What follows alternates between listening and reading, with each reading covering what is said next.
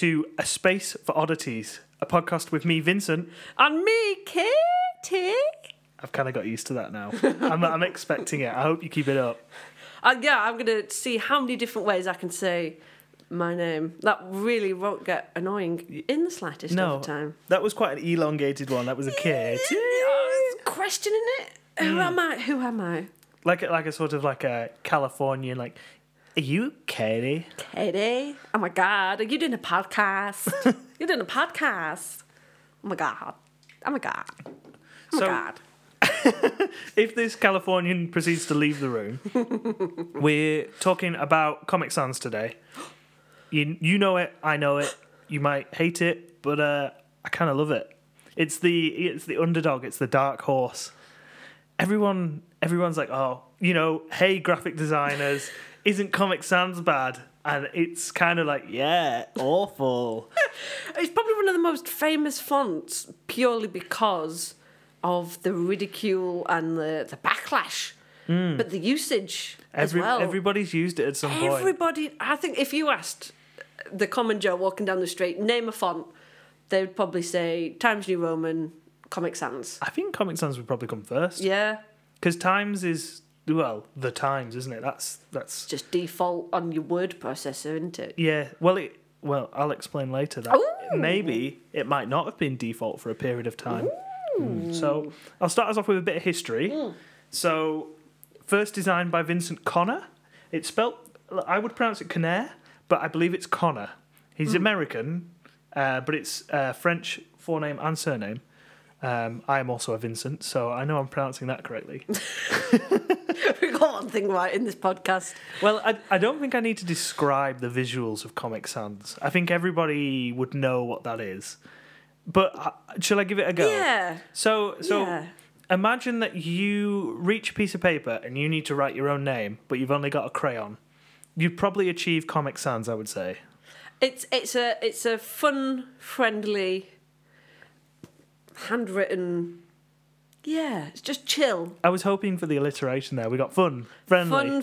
It's a family font. Oh, it's a fun, friendly, family-friendly font. It's like a font for all the family. It's like Green King pubs. It's just a font for the family. Yeah, and for being sat next to someone that reeks of fags. Yeah, that as well. There's always that going on in like indoor pubs. I'm like, I know you can't smoke in here, but I can't even smell my food. It's so like because you're smoking like 10 cigarettes every time you go out that door. Yeah. Oh, pubs. So Comic Sans came about when Vincent Connor?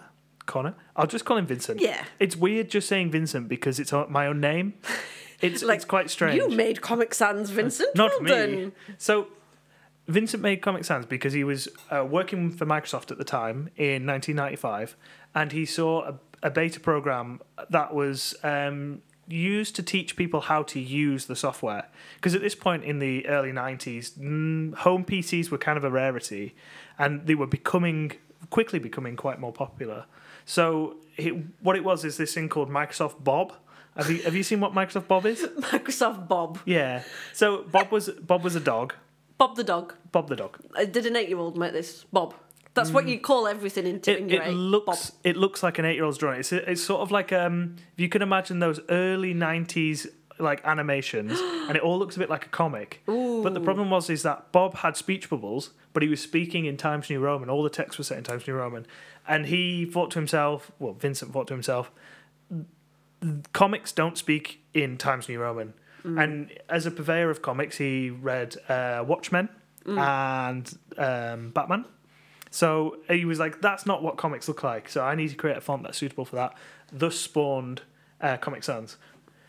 Pretty cool origin story. Yeah, well, it is actually a comic. It wasn't just like, well, it could be used for comics. It was actually It was purposefully for that. Yeah, yeah. And on top of that, it's a bit crap, but he didn't actually make it in time for it to be on Microsoft Bob. So Microsoft Bob doesn't have any Comic Sans on it at all. I know, it's crap, isn't it? I'm not even going to look at Microsoft Bob. Bob, who are you? I'm not even going to... Bob, who? What? No. Give me that sans. So, it did find use after that, though. And these are a couple of bits of Microsoft software that I think everyone will know. So I'm going to try the first one, Movie Maker. Oh, give me them transitions, give me them slides. I'm going to make the funkiest movie. So that was the first place Comic Sans ever appeared. Yes, was perfect. in not just Movie Maker, but Movie Maker 3D. 3D? Yeah, so it was this early 3D. It wasn't really full 3D. Essentially, it was word art, but you could make it animate, essentially. Yeah. Oh, that presentation is going to be on fire. And so they made that and released it, but it didn't sell very well. So next bit was the release of Windows 95 at the end of 1995, and that came preloaded with 2 bits of software: Microsoft Publisher, the naughty lad, Internet Explorer, even naughtier, and which Comic Sans was a default on both of those. So that's you can kind of see where it's coming from, where everybody knows it, because when you were starting out on a computer and you wanted to make something, you either stole something off the internet or made it yourself. And with a Microsoft computer, they're your only choices, really. It was default. Yeah, it was. Was it? I would never have thought it was default. Well, They were saying Arial is default. So I don't mean default as in the first option. Right. You were given a set of options. Ah. So there's a couple of typefaces that you could have as default. So you had Arial, as you said, as your default, easy to read. They just copied Helvetica. I hope we're not going to get done for Arial-based libel now. Oh, God. Talking about the typographic grapevine. Well, at least we didn't say Ariel. That's a common misconception. The mermaid Ariel. Yeah, exactly. So that would be your absolute default. But there was a selection of fonts that it could, like things like Internet Explorer could both read and put other items in. So a lot of people opted to make the default system font just Comic Sans throughout. So you would open up Internet Explorer and everything was Comic Sans. Fantastic. What a beautiful landscape. But I feel like that's where the knowledge, like everyone knows what Comic Sans is. That's where it comes from. It's because you have these 2 behemoths of mid-90s software, and you can just take Comic Sans right out the box. And if you're if you're our age generation, the 20 to 30 category, you're a millennial. You've definitely got an experience with Comic Sans, because we were all trying to figure out computers and the internet as like a personal device rather than something for large scale computing. Like we were growing up as computers sort of became mainstream in the home. We really were. You were born 95 as well, weren't you? I was 94. 94. Oh, you old age pensioner. I know. But like, we were literally growing up as the internet was growing up. It's crazy. I was thinking about it the other day. I was just like, whoa, like we literally went from like being little. And do you remember, did you have like that turtle that you could code and it would move? In primary school. Yeah, and now, I mean, I don't need to tell you about internet and computers, but it's just crazy how much we were literally part of that rapid growth. Yeah, well, I suspect we probably, those toys were probably just studying how we could understand them and whether there would be tech jobs in the future. Yeah. Because it was just very simple program. It was go forwards, go left, go right. And my primary school, that software for that thing was in Comic Sans. Oh, nice. I've just had like a vision of it now that you spoke about it. You've had a flashback. Well, I remember when I was just going into year 7, so that would have made me 11, and we got broadband at home. It was from a company called Wanna-Do, which I believe are completely defunct now. Well, like ABBA, wanna do. Yeah. Na, na, na, na, na, na. Oh, that's Waterloo. Yeah, well, I got what you were going for. Yeah. Oh. So it was this ugly grey box, and it had 3 lights on it. One of them indicated that the power was on. The other one indicated that it was connected to a phone line, and the third one indicated that there was internet, there was broadband. So I sat in the study where this router was, and I just stared at it. And when it turned on, when the internet light came on, my parents were out, and they were out having tea, so I was being babysat by my older cousin. And I was like, oh, the internet's working. So I instantly just jumped on the computer. So what had happened here is that the broadband was active, but our broadband package that we were paying for, or my parents were paying for, should I say, wasn't actually active. So I ran up like 30 quid worth of dial-up fees because I was just like, oh my God, Flash games. Yes. Flash games. And on dial-up, downloading like a 12 meg Flash game is actually a costly thing if you didn't have the broadband package to support it. Oh, that's fantastic. It was like, do you know, like on early phones when you used to accidentally go on the internet and it would take it from your pay-as-you-go contract. Yeah, they'd take like £2 off you. And you'd panic because like £2, that was like 200 texts. Yeah. Like, no, don't go on the internet. Or like if you were really desperate, you went on the internet and you're like, right, I'm going to splurge £2 on 5 minutes of internet on my little Nokia. Yeah, I remember like the early phone internet Google and how awful it was. It was. But we loved it. We loved it. I guess I didn't used to Google things on the go like I do now. Oh, I don't stop Googling. I Google math questions. If I wanted to subtract 9 from 23, I'm like, right, I'll just ask Google. I'll just Google it. It's become too much of a commodity, really, hasn't it? Flipping heck, how millennial do we sound? What would we do without Google, Vincent? I know. Oh. Yeah, we kind of shown our age here a little bit. So I wanted to discuss the topic of why Comic Sans is bad. Because everybody's got this pre-heightened idea that, it's terrible. It's naff. And it's like, hey, you're a designer. You must hate Comic Sans. Let me corner you in a pub somewhere and let me try and relate to your career despite having no real experience in it. So I've had that a lot. So the main reasons why it's bad are it's informality. So it's wobbly, it's a little bit rounded, it looks like handwriting, and that is the root cause for the other problems. You've got kerning. So I'm going to explain what kerning is if you don't know. Kerning is the space from one letter to another. So if you were to write the word no, the kerning would be the space from the N to the O. And the problem with the kerning in Comic Sans is that although it's been professionally done, because the shapes are so irregular, they're never going to fit together like a geometric typeface would. So that's problem number one, is that you're just never going to get good, neat kerning. Second of that is that the widths of the letter don't change, so it's harder to recognise letters. So when we read, we look at letters and approximate what words are going to be. Yeah. But the problem with Comic Sans is that the thickness of the letter is the same on all its curves. Oh, I see. So whereas in other typefaces, if you've got perhaps a serif, which is the ones with the flicks on the bottom, the shoulder of letters is thicker, so you can understand the N, because say you've got a lowercase n, where it bows out, that's the shoulder, and that would be thicker because that's how it would have been written, because you would have put more pressure on as you went around the corner. Like a calligraphy pen. Yes. Yeah. So through learning language, that's how our brains have learned to recognise those letters. So without that difference in weight, it's harder to read. Perhaps as a large print scale, you could understand Comic Sans perfectly, but you wouldn't read a whole paragraph of it. You couldn't do it at a glance. No. Sort of like, well, there's those word things where they sneakily add in an extra word and you don't notice it. Yes. Until they say it at the end, because you're just like, shapes of words. That's what's happening in my brain. That's it. So these reasons why it's bad are also reasons why it's good, and I'll explain that in a little bit. It's a bouncy castle. It's fun. It's family friendly. But I wouldn't want it in my front garden all day. No, it's not. It's not elegant. We see words as being quite a powerful thing. You know, you want to see them illustrated in a nice way in a clean typeface, or perhaps a dramatic one. But this is so friendly and unassuming that it doesn't really have that prettiness about it. Yeah, it's not. And I mean, obviously, it depends on your taste. But like, you know, I think we're both right into our typefaces. Yeah. And like, you know, like we're talking about last time Gaddafi's Futura, and like you could just get me a letter from Futura, blow it up to A2, and I'd be like, that looks nice, just as like a drawing, like a piece of mark making. Do you know what I mean? Like art. It's got craftsmanship to it as well. The angles and the lines have all been considered, whereas this was almost done to replicate handwriting. It was supposed to feel undesigned. And that's part of the reason why you get the old age of designers, Comic Sans. I bet you don't like that. Graphic design is my passion. Yeah, exactly. And it's always written in Comic Sans. Yeah. Like, it's so funny. Yeah, that is exactly the kind of...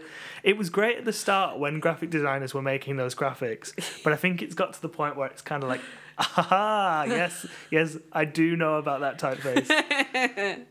I am. Hello, fellow children. No, hello, fellow kids. I'm getting all my memes mixed up here now. So, I want to discuss why I think it's good. And I think the reason why it's good are all the reasons why I explain why it's bad. And it's kind of a bit paradoxical to say that.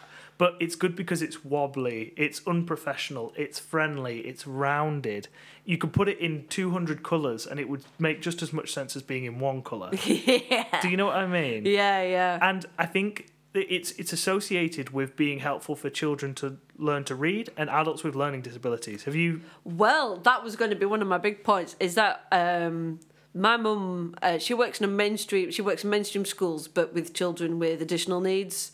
So that could be a whole variety of things. It could be dyslexia, it could be sort of autism spectrum, it could be some learning difficulties, it could just be that parents have not been around to help them read. So anyway, yes, so she teaches, and her specialism is sort of reading and writing.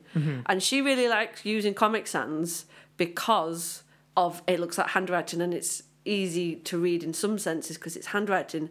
But the big thing is that the letter A looks like how you should write the letter A. So it's a circle with a stem on the side instead of like a swirliness with a belly. Does that make sense? Yes, I understand. It's what not you're saying. like the fancy A, because you don't want kids to learn how to handwrite that, because that's not how you do it really. It's just an O with a stick next to it. And she loves Comic Sans because that's one of the few fonts where it's that. So what you're describing there is what's referred to as a humanist typeface. Oh. So a humanist typeface is the typically sans serif, which means they don't have the flicks. And what it means is that it relates to human outputs of lettering. So you don't have letters that would be hard to draw, like the lowercase g with the, like, you know, like the Guardian's lowercase g. You don't have that because you wouldn't draw that naturally. Yes. So it's kind of an argued point whether Comic Sans is humanist at all because it's almost too friendly. It's not considered enough. So, I've read a lot of things that say that actually it might not be helpful for people with dyslexia. It might be almost... what's the thing where you are given a sugar pill and you're told it's something and it works? Placebo. A placebo. So it's almost a placebo effect that for some people it helps them read better because they think it's easier to read rather than it actually being easy to read. Yeah. So I'll pick that back up in a minute, but that is one of the points that I've got. That's really interesting. I mean, have you seen the new font they've brought out for dyslexia? No, I haven't. It's really funny because I think it is like all about. Do you know what you're saying about the weights of different, like all the different pieces and stuff? And what I can recall is that to me, looking at it, it's a bit woo, it's a bit woo, it's a bit whoa. But obviously, it's like it's been really specifically designed for people with dyslexia to be able to read it more clearly. And then there's the whole thing of pastel coloured backgrounds. As well is really helpful. It's a big thing apparently that really helps. I've seen the where you set like the red overlay over letters or the green one, and it helps you disseminate the breaks in the words so you don't accidentally read two words together. Yeah, and it's cool how colours can do that. Well, it's because my understanding of that is that because you expect the paper to be white, and if your brain is concentrating on saying why is the paper green, then you notice the gaps where the green is. Oh, really? I think that's the point. That's really cool. I could be misunderstanding it, but I think that's the point. That sounds good though. It sounds a simple idea that could just really work. Yeah.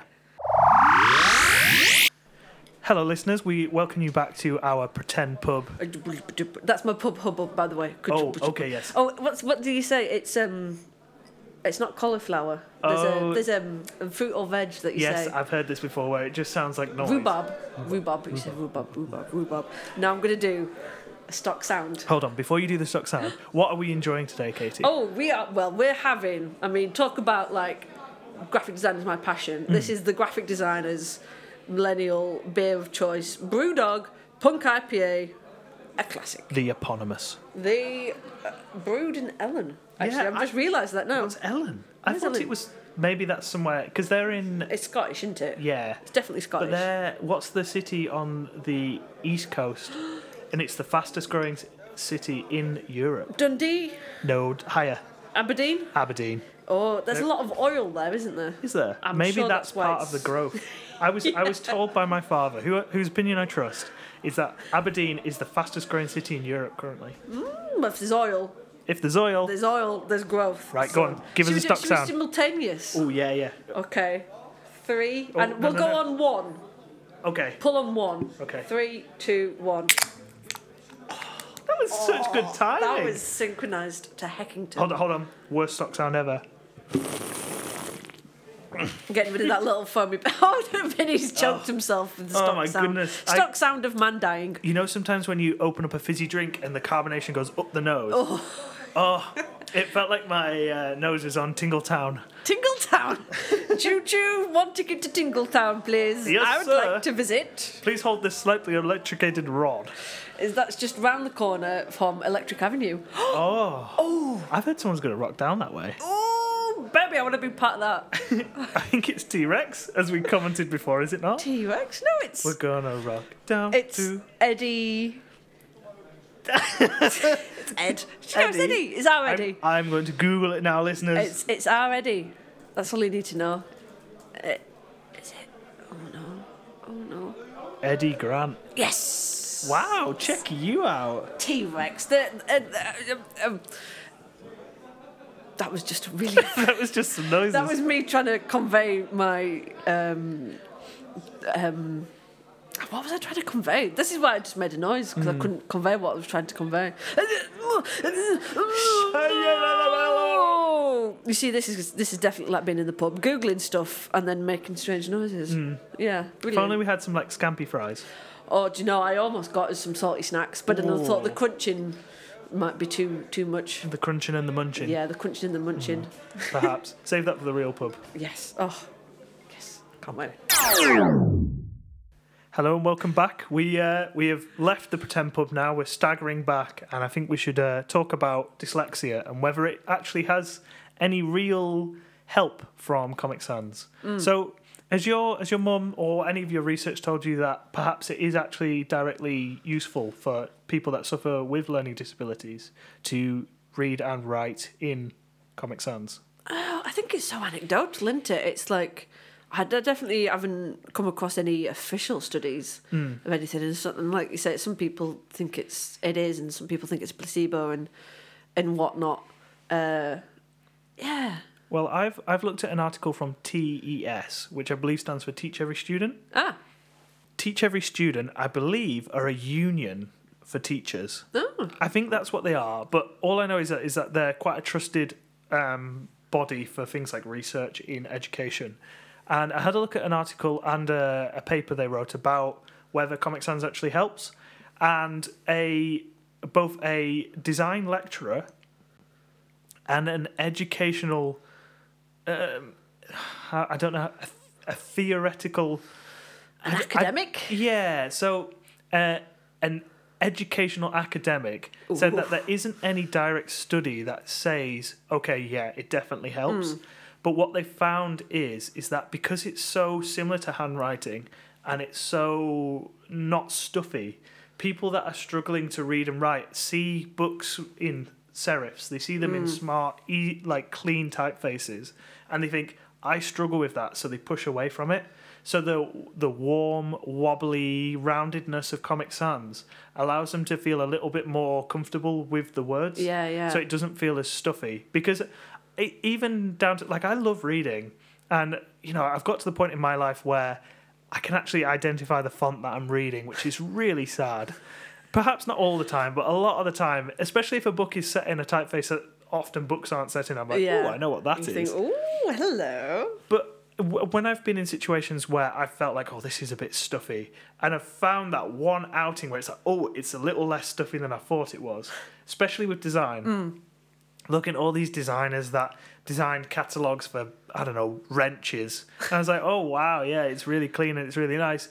And then we get introduced to Snask, who are a Swedish design agency that make everything bright pink and explosions and laser nipples. I was like, this is great. This is what I'm looking for. Fun. They have a lot of fun. So I think what they're trying to suggest in these research projects is that actually the letter forms themselves aren't any easier to read than any other letter, but the difference is that it's not confrontational for the student, whether that's a child, whether that's an adult with a learning disability, especially dyslexia. It actually helps them because they're like, okay, I've got this placebo effect of I'm being told it's better for me, and it's better for me because I don't relate it to other things I've struggled with in the past. Yeah. Oh, that's really interesting. Yeah, it's cool, and I think isn't it's it? worth noting as well, like the differences of say having a person with dyslexia versus a person with sort of a learning disability as well. There's different ways the brain is wired, and I think there's a lot of. I just wanted to say, like, just the semantic, maybe not semantic actually, but just making sure there's the sort of realising the difference between, say, having dyslexia and perhaps having a learning disability. Well, I think as well. technically dyslexia is classed as a learning disability. Is it learning difficulty? Oh, I don't know. Because there's a big difference. There's a big difference between them, I do believe. Perhaps I've misunderstood. It's a bit of a... It's one of them where it's... I mean, I work with people with people with autism and people with learning disabilities, but all the terminology, it's so changing. Like, sometimes, like, neurodivergent...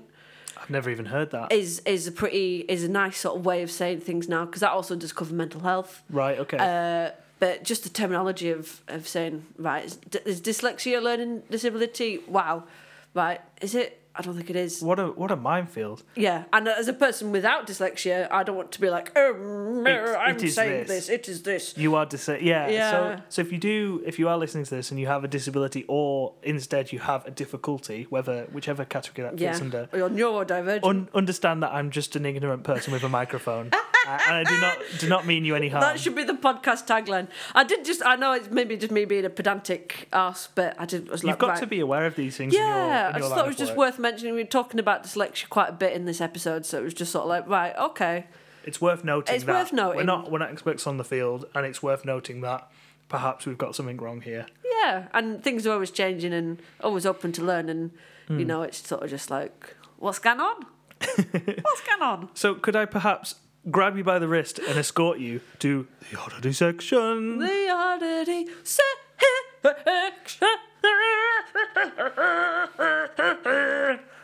You seem to have embodied James Brown there for a little bit. Living in America. Yeah. This is me doing karate also. Yeah, perhaps that's what James Brown was trying to do. Yeah, maybe trying to he live was out his karate He was fantasies. just trying to do some self-defence. Bloody hell. Yeah, the amount of drugs he'd done in his life, he was perhaps protecting himself from things people couldn't see. You can see the bats, yeah. It's like, this is bat country. He was like, hey! Trying to protect his band from the bats. Get away from my drummer. What a hero. So, have you heard of CERN? CERN. Are those the people who keep the seeds in a big bank? Yes, Is it? they're part of that. Oh. I think they are anyway. Do you know what the Large Hadron Collider is? I do. They put very small things very quickly together. Okay, so these things are huge scientific advances, aren't they? So if you look back in our history, if you looked back on this time, it was 2012 that the Hadron Collider was in the newspapers. Oh, what a year, 2012. I know. If you look back on that 50 years, I reckon the Hadron Collider and the Higgs boson would still be quite relevant. Yeah. I would suspect it'd be something for the history books. Yeah. So what they were doing is they forced small atoms around a sphere, or was it? No, it wasn't Was a it sphere. a donut? Yeah, it was a donut shape, and they forced them to collide. And this was under many names, but it was referred to as Higgs boson because they're the two scientists that theorized it in the 60s, I believe. Yeah. So you might be thinking, how does this have anything to do with Comic Sans? It's getting quite fun. So what they were trying to do is they were trying to discover what they referred to as the God particle. That was it, yes. Yes. And the fear was that by trying to create this God particle, they could accidentally create a black hole. Yeah, everybody was up in arms. Because they wanted to smash two atoms together to understand how the universe was created. So this is a huge scientific advancement. And when you want to document that scientific advancement, what typeface would you perhaps use? I want a very informative academic. That's where this is going. I want a very formal academic, smart. Yes. Would you perhaps say that the best way for this large governing body of scientific advancements to announce formally to the scientific community at large that the best way to announce it and show it to everyone is a PowerPoint with multiple colours entirely in Comic Sans. They've been on Windows Movie Maker. They've got the slides. They've got word art coming in saying God particle. What? It's incredible. That's brilliant. Something so enormous in human history could just be, okay, Comic Sans, that's the best way to do it. That's bloody brilliant. Now, I've got an image of it here, and that doesn't really help audio listeners, but I'm going to share it with Katie just quickly. Wow. So it looks like if you were in year 8, but you also had the brain of a 50-year-old scientist, you got your year 8 brain making the presentation, but your 50-year-old scientist knows what those things are. Well, on this one particular slide, which was one of the worst offenders, the background is what I can only describe as muck spreading green, and then on top of that are 4 images of highly scientific data, which are cross sections of the Hadron Collider, and they're explaining how the God particle is created. But they're very small and outlined in red on top of this slurry green. And then below that, it's talking about the status of the Standard Model. So the Standard Model, to my understanding, is the law of physics as we understand it today. Oh. So they're literally, in this document with just Comic Sans, slurry green and bright red, are literally trying to debunk our own understanding of physics. And it's so beautifully presented. They even have this section here, which is underneath a bright yellow heading with black text. It says, using the full data sets recorded in 2011 at, and the function S equals 7 TeV, and 2012 at function S equals 8 TeV colon up to 10.7 FB to the power of -1. To the power of -1, though, don't forget that. I mean... What? I feel like anybody that can understand this would also understand that Comic Sans is not the right use here. It's unusual. I mean, how much budget do you think this project had? Do you think they had a spare, £1,000 just to, give all this information to a designer and say, right, this isn't just our research notes. This isn't just in-house office notice board, right, we're having a cup of tea at 2:00. Come along and we'll talk about particles. This is to the world. Well, this is part of the reason why I kind of love Comic Sans for this, because this has clearly been created by a scientist, and the scientist has no direct desire for design or how something looks visually on the outlook. As long as that information gets across as brightly and as boldly as they need it to, then the design of it is completely irrelevant. Yeah. And I love that Comic Sans was gone to for that. They were like, right, I need everyone to understand what I'm trying to say about the Standard Model of physics. I need all these images and I need it to be bright. So they just went, Comic Sans, that's great. That'll do. And I think that's why I think Comic Sans is great and not hideous, because even people with the most expanded understanding of how our universe was created and operates look to Comic Sans to say, yeah, this is nice. Yeah. Whereas the wider community can be snobby and say, no, I think it's ugly. Some of the smartest people around that are trying to understand literally our existence are like, yeah, Comic Sans, that makes sense to me. That goes right. That'll be right for us.